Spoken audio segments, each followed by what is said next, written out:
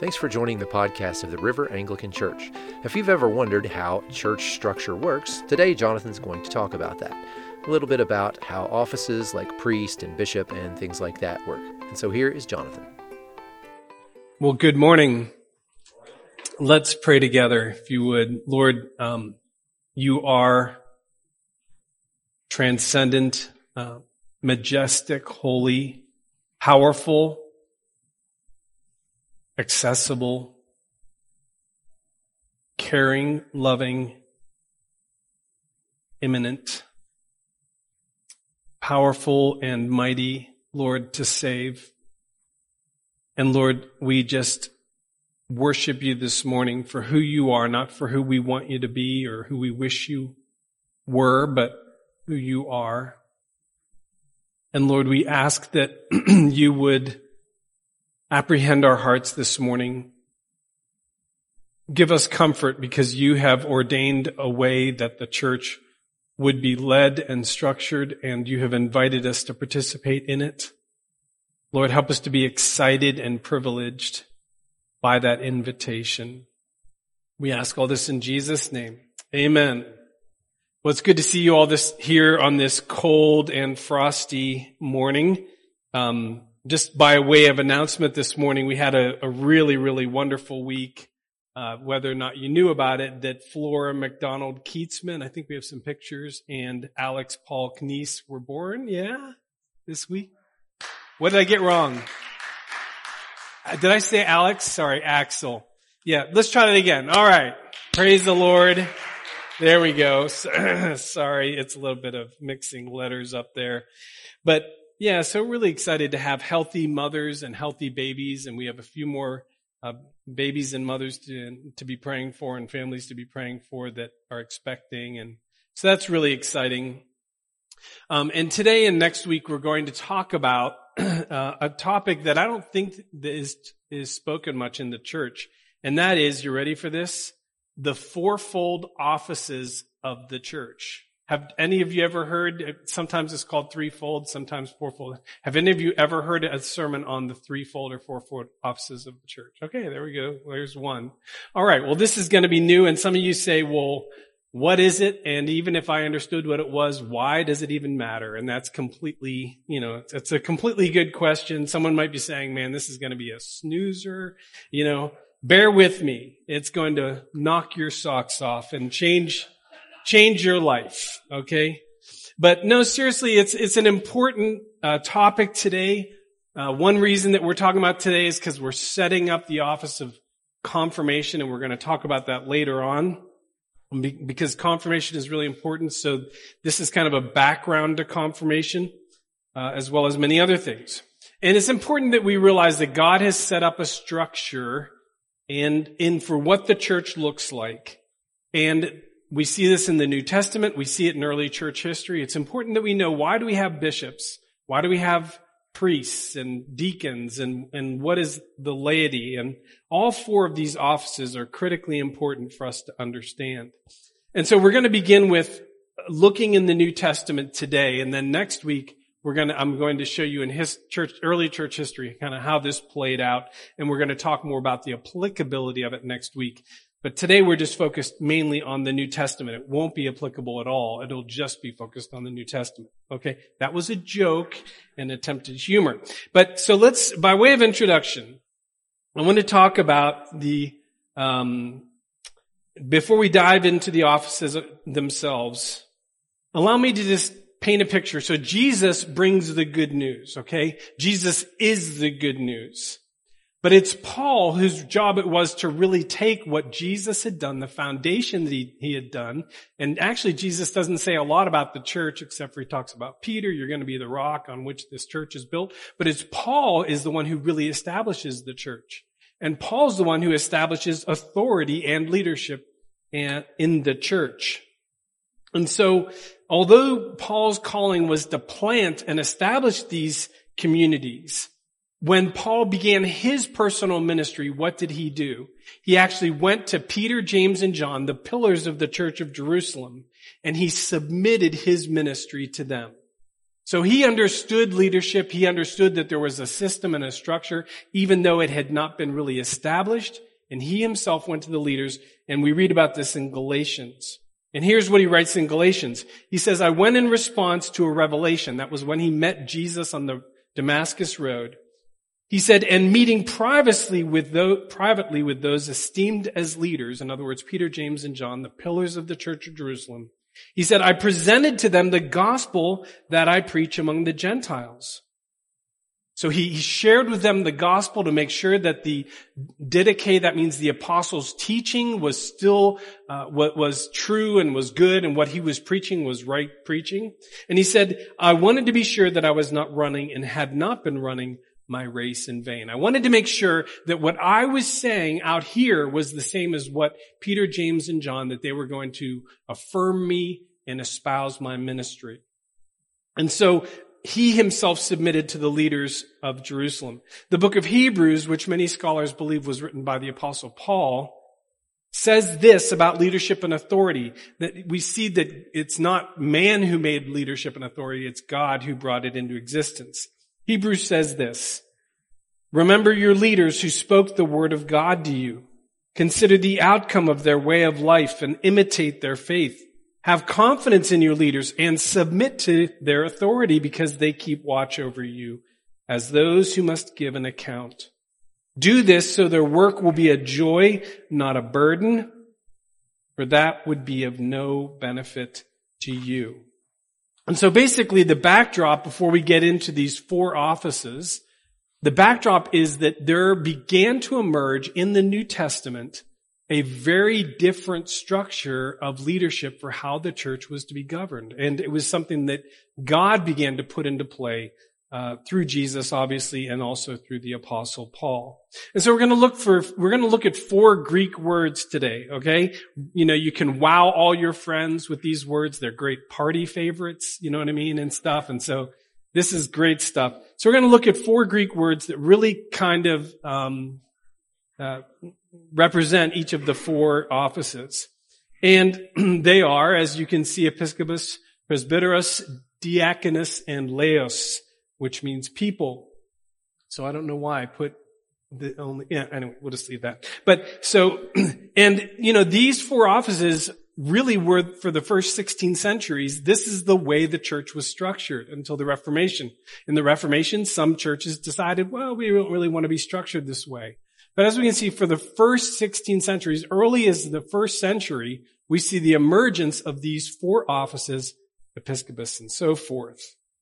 And so even now, over 1 billion people, Roman Catholic, Orthodox, Anglican, as well as some Methodists, have this structure of government. So the first word I want to look at is the word episkopos. That may sound a little familiar. It's the word we get episcopal from. And it's the basis of our word bishop, which is translated in the Bible as overseer. 1 Timothy 3 says this, and I put these on the slides. Here's a trustworthy saying, whoever aspires to be an overseer desires a noble task. And then Paul goes into what the character requirements of an overseer. The overseer is to be above reproach, faithful to his wife, temperate, self-controlled, and so forth, like Chris had read. He says in verse 7, since an overseer manages God's household, he must be blameless, not overbearing, and so forth. And so in the New Testament, this term, overseer, episkopos, was used synonymously with elder. We don't see much of a separation between episkopos, bishop, or overseer, and elder. But as the early centuries emerge and as the church began to grow, we see that elders need to be pastored. They need to be bishoped. They need to be fed and nurtured and cared for and held accountable by someone different. So we see the emergence of episkopos in the early church. But we also see this in the Bible. We also see the emergence of pastors, pastoring pastors, bishoping pastors without even calling it as such. So let me give you some examples. For example, Peter, James, and John, as I already mentioned, were in charge of the church of Jerusalem. Paul comes and submits under them and says, look, I'm going to be ministering to the Gentiles. I'm sharing the gospel. And he runs by them his doctrine, his life, his calling, and they say, go with our blessing. Okay? I already mentioned that. When a large dispute arose in the church about should they accept Gentile Christians, you remember this? This is Acts 15. When they were deciding, should we accept Gentile Christians, a council came together at Jerusalem. We know it's Peter, James, and John, and other leaders as well. And they made a decision, a theological decision, and they even sent a letter, you might remember in Acts 15, saying, abstain from idolatry and stuff like this. But basically, they were the doctrinal gatekeepers of this theological movement of the gospel. And that's one of the functions of episcopus, is that episcopal bishop leadership are very much aware of what's happening in their group of churches and in their pastors doctrinally. And so in addition to making these key theological decisions, which has happened many, many times, we just said the Nicene Creed, by the way, which was one of those key doctrinal decisions that this creed that we say came together because a bunch of people decided, we need a summary of the Christian faith, especially as they were combating Arianism. And so that's how the creed came along. But in addition to being theological gatekeepers, they were deciding, who is going to be qualified to lead this gospel movement. And that's why Paul submitted to their ministry. So as Paul's ministry would develop and grow, he himself would appoint elders over the many churches that he would plant. And so that is again an episcopal function, because he would plant the church, but then he would entrust elders. And so he was pastoring these elders. Well, one of the elders was Timothy, and he wrote 2 letters to Timothy to say, look, this is who I want you to be. This is how I want you to operate. Take a little wine for your stomach. And, God has not given us the spirit of fear, but of power and love and self-control. And he would give them all kinds of, advice about what the character of an elder needed to look like and so forth. And so, there were many others who Paul entrusted with churches. In Acts 14, we read this. Okay. Verse 21. They, Paul and Barnabas, preached the gospel in that city, won a large number of disciples. Then they returned to Lystra, Iconium, Antioch, strengthening the disciples and encouraging them to remain true to the faith. We must go through many hardships to enter the kingdom of God. Amen. They said Paul and Barnabas appointed elders for them in each church, and with prayer and fasting committed them to the Lord in whom they'd put their trust. And so Paul himself really went from being kind of alone to sharing the gospel, developing leaders, then entrusting those leaders to churches and becoming their episcopus. Do you guys get bishop? Wow. Okay.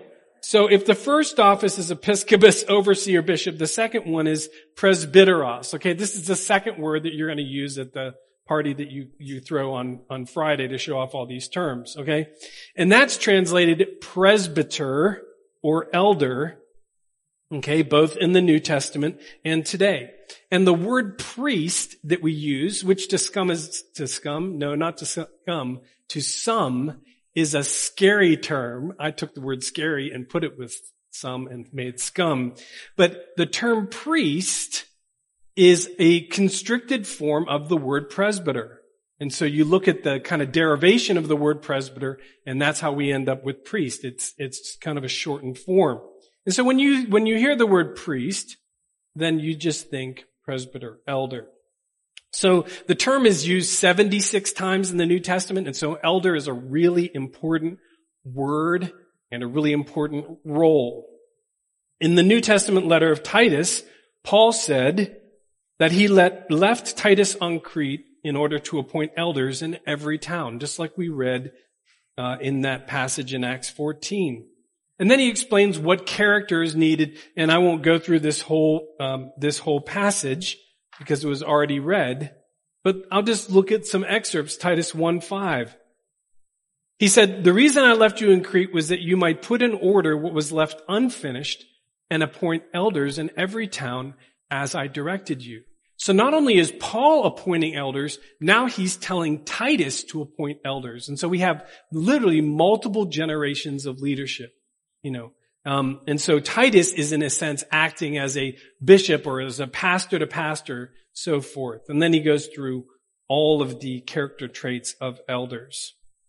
So as we can see, the primary trait of an elder, the role of an elder was to pastor, to shepherd, to presbyteros, a local church. Okay? It's to teach sound doctrine and refute error. But there's more. So here's a little story. Paul lands in Miletus, and he calls the elders from Ephesus, because there's several different churches that were planted in Ephesus in Asia Minor. And so he says, come and join me. And here's what he says to them to do. He says, I want you to teach in public, like we're doing right now. And he says, and I want you to teach house to house. So elders have not just a public role, like in public worship, like on a Sunday morning, but suddenly he's painting the picture. They're not just people up front in corporate worship, but they're teaching from house to house. You are shepherds. You are pastors. Now, we see this in the Gospels, for example, in the scripture that was read today, because in John 21, what does Jesus say to Peter? He says, feed my sheep. Feed my sheep. 3 times. Feed my sheep. And so one of the primary jobs of a elder, a presbyteros, is to feed the sheep of God. Peter gets this because Peter is commissioned by Jesus in John 21. And then he turns around and he tells people in his first letter, he says this, shepherd the flock of God that is among you. So, Episcopus is a pastor to pastor, a bishop, an overseer. We see this, how they are, we see multiple generations of leaders already, even in just the first 30 years of the church. But then we have elders, we have presbyteros, we have shepherds on a local level. Then the third order is that of deacon. Now, deacon is different than an elder, and I'll say why that is, but deacons are super important for the church to function, and equally just as important as elders or presbyteros, just with a different function. And Paul lays out the qualifications for deacons. We know they're really important because look what Paul says about deacons, and I do want to read this. Okay? He says in 1 Timothy 3:8, he says, in the same way, deacons are to be worthy of respect. Okay? They're not to be people you say, I really could never respect that person. They're to be sincere. They're not to be indulging in much wine. It doesn't say anything about beer, but it does talk about wine. Okay. Again, that was a bad joke. I'm sorry. Not really funny. Not pursuing dishonest gain. So, no gambling. Scott and Jack and Mary. So I've had to kind of make that clear to them. They must keep hold of the deep truths of the faith with a clear conscience. Now this is interesting. So deacons aren't just serving. They have to be theological. They must keep hold of the deep truths of the faith. They must be theologically robust individuals. That's why our deacons, it's a 1.5 to 2 year process, and they're reading like 14 books for starters. And it is a legit process. They must be tested. Verse 10, and if there's nothing against them, let them serve as deacons.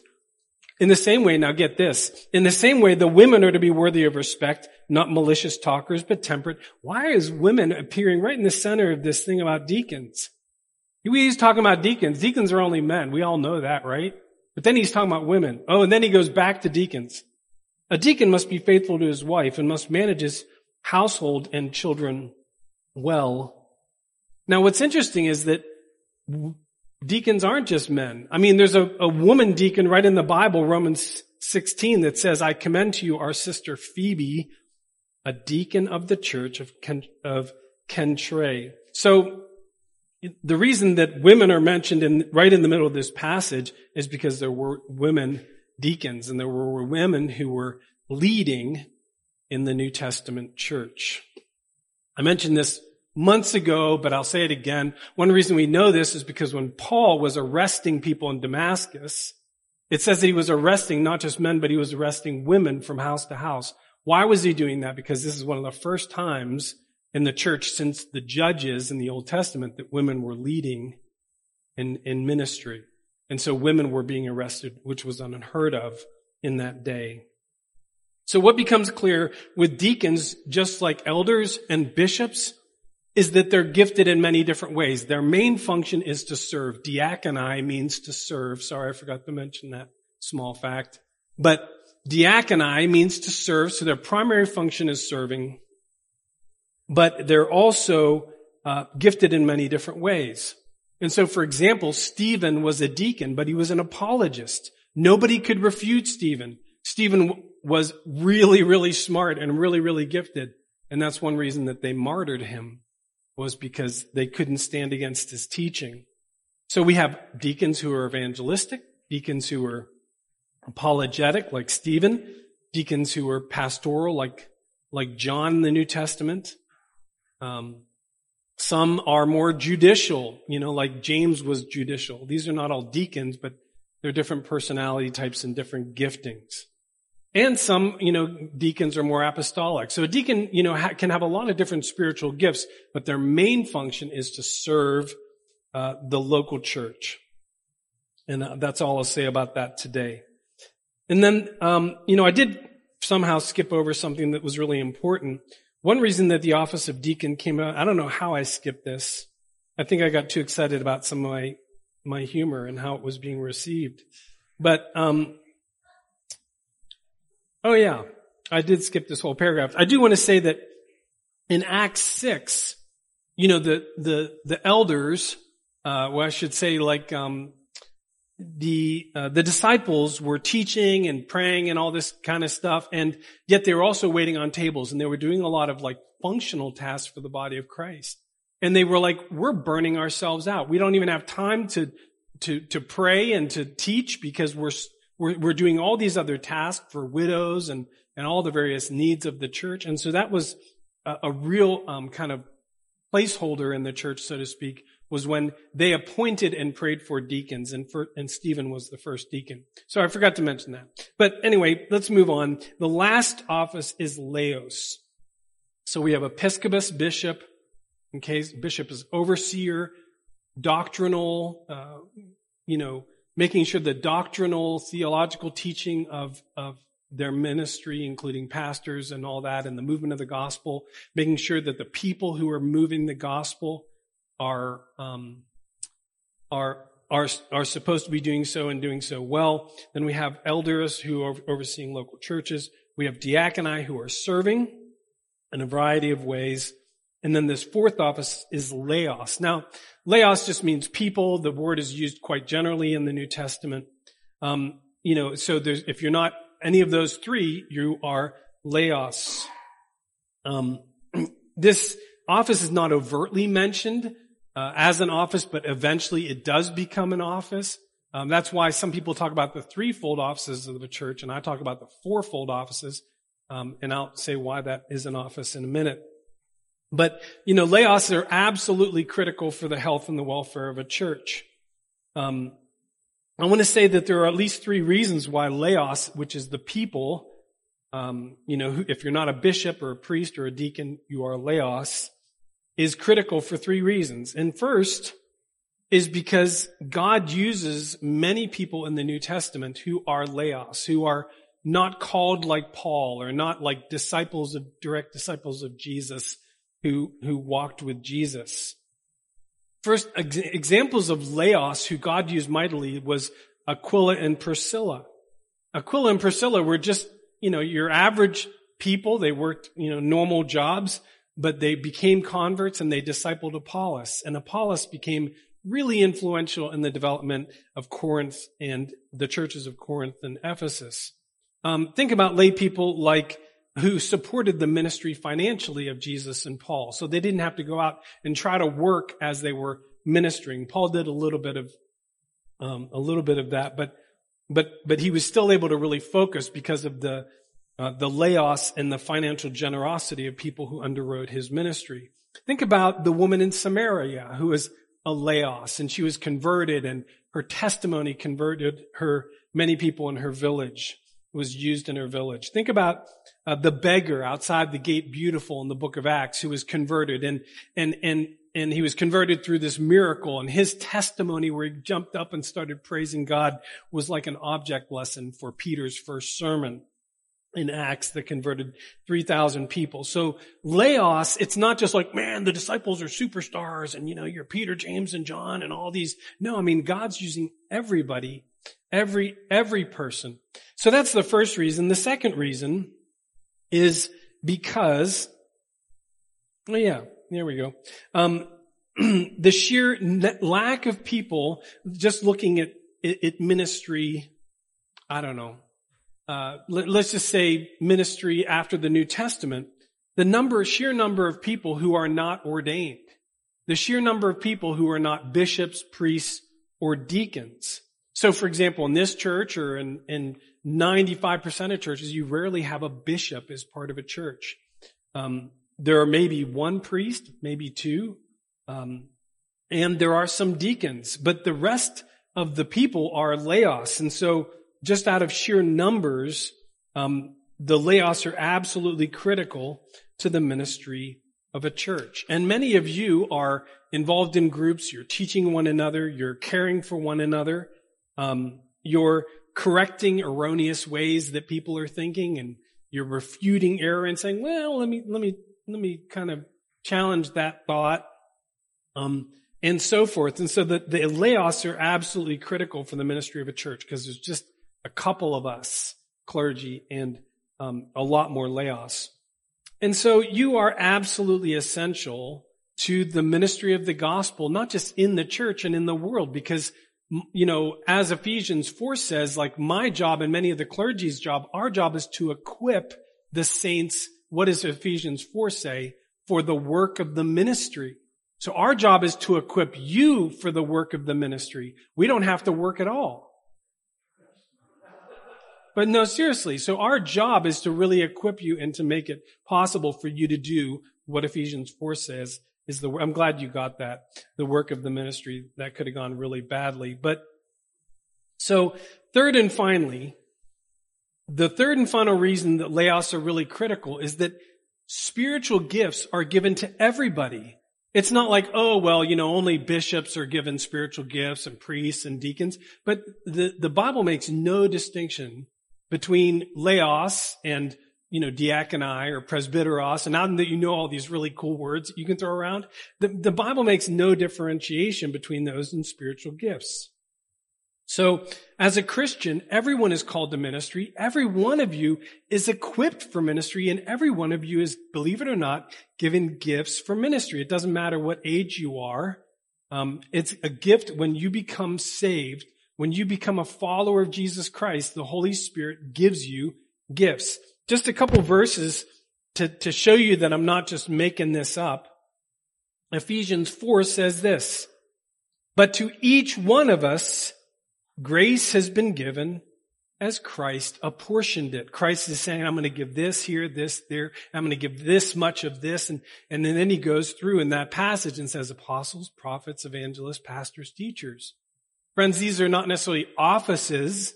These are gifts of apostolic gifts, prophetic gifts, evangelistic gifts, pastoring gifts. And these are not just like for people like myself.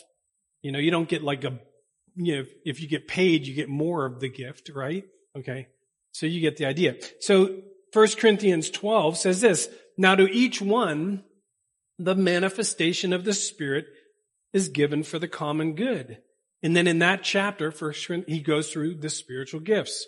Romans 12, also a spiritual gifts passage. He says, for just as each one of us has one body with many members, and these members do not all have the same function. So in Christ, we, though many, form one body. Each member belongs to the others.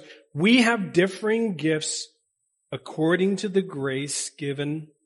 That word grace is the word, charisma, according to the charisma, the gracious gift of God given to each one of us. So John MacArthur says this, as I begin to wrap up here, John MacArthur says this, not to use our gift is an affront to God's wisdom, a rebuff of his love and grace, and a loss to his church. We did not determine our gift, deserve it, or earn it. Do you believe that? We did not determine our gift. We didn't deserve it. We didn't earn it. But we all have a gift from the Lord, and if we do not use it, his work is weakened and his heart is grieved. Now, obviously, some of the other stuff, the Episcopus and Presbyteros, you might file away. You might say, I don't really see the applicability of it. Hopefully next week you'll see more of the applicability of it as we unpack it. But this is the takeaway for you guys today, is that God has given you a gift. Some multiple gifts, and those are to be used for the building of the body of Christ and the world. So all of us are called to certain offices. And you're like, wait a second, I thought I'm not a deacon, or I'm not a priest, but all of us are called. That's why there are 4 offices of the church. And in the Anglican Church, we have this thing called confirmation. And I love it. I just discovered it a couple years ago. I just really thought confirmation was for youth. I mean, I'm still learning with you guys. I'm still like an accidental Anglican, right? So I'm still learning. Oh yeah, kids are confirmed. That's where they're like, accept Jesus, when they're 13 of the right age, Well, that was partially true. But as adults, really confirmation is lay ordination. And the only person who does confirmations is the bishop, because it's ordination into the church with a big C. It's not into ordination in the local church into the river. It's lay ordination into the global, worldwide, eternal church of Christ. And that's why only a bishop does it. And so in March, the bishop will come and he'll lay hands. And Bishop Steve, I love the stories he tells. Now, this will be Bishop Quigg doing this. But Bishop Steve told me this is one of the most powerful, wonderful thing he does, because he always prays that the Holy Spirit will give him, individual, particular words of affirmation for the people that he prays for. And he prays that they will receive, special giftings for ministry. And so I hope you'll consider when Bishop Quigg comes in March, as we continue to teach on what confirmation is, because this isn't the only one-hit wonder on, confirmation. As we continue to teach about it, I hope you will consider that this is really your calling into ministry, your calling and equipping in ministry to the church. Okay? And next week, I'm going to, in addition to just kind of giving some historical backdrop and some more application, I'm going to talk a little bit about, in the spirit of all these is mutual submission. The spirit of my relationship with my bishops is mutual submission. I submit to them, but they're also incredibly humble. And so there's mutual submission, there's servant leadership, that we serve one another. Because one expression that we use is that we were all a deacon first. No bishop was not a deacon, no priest was not a deacon. We're all a deacon first. And so we're going to talk a little bit next week about mutual submission and accountability, because there's incredible accountability built into this system. You can call and talk to the bishop anytime and talk about what a horrible person I am. I make jokes about gambling in church and stuff like that. You have so there's really good accountability in our system. So these are critical in a healthy movement, that there's mutual submission, servant leadership, and accountability. Okay, so as we go to prayer, I have 3 questions for you to think about. Okay? And these will also be in e-news. It's just a reminder. But if you don't read e-news, you're going to miss these questions and your life is going to remain absolutely the same. Okay? It will not be changed the way it would if you really think about these. So the first question is this: what is the importance of these offices for the church? So why do we need diakoni and presbyteros and episcopus and laos? Why do we need all these offices? And what is the importance for you personally? What does it matter that you're a deacon, Scott, or that you're a priest, Chris, or that you're laity? We don't have any bishops here yet, but maybe that'll come down the road. It won't be me, I don't think. I don't necessarily want their job. Secondly, how do you find yourself responding to these offices, and how do you find yourself responding to authority? I'll tell you what, I had huge problems with authority in my 20s. It was 25 when I suddenly realized that police, men and women, were actually real people. You know what I mean? They were just authority figures to me because I spent a lot of time running from police in my teens. But I mean, so it's true. But anyway, there's stories down there. But the point is that, like, what is your relationship to authority and what is your relationship to the offices? What do you think about deacons and what do you think about priests and what do you think about yourself and the importance of laos, of being a lay person in the church of God? A lay person who can be lay ordained in the church of God. And third, in what ways is God calling you to a great understanding? And this is part of it, the understanding, this time we spend today, but also a commitment to your present office, to your role as, a bishop, or not a bishop, but a laos or a deacon or a priest in the church. So I want us to think about these offices, think about how we interact with them. Think about how maybe God's calling us to a deeper commitment to them. Let's pray together. Lord, thank you for teaching us today. Thank you for the opportunity to learn a bit more about these offices that were not man-made, but they were offices that you put into place. Help us to, Lord, grow in greater respect. You call certain things holy and you call certain things profane, and you've actually called these offices and leadership and authority in the church. You've said that this is special, this is different. It doesn't mean that we're all untouchable, that we're all perfect, but it does mean that this is something that you've put in place, just like marriage, and said this is really important.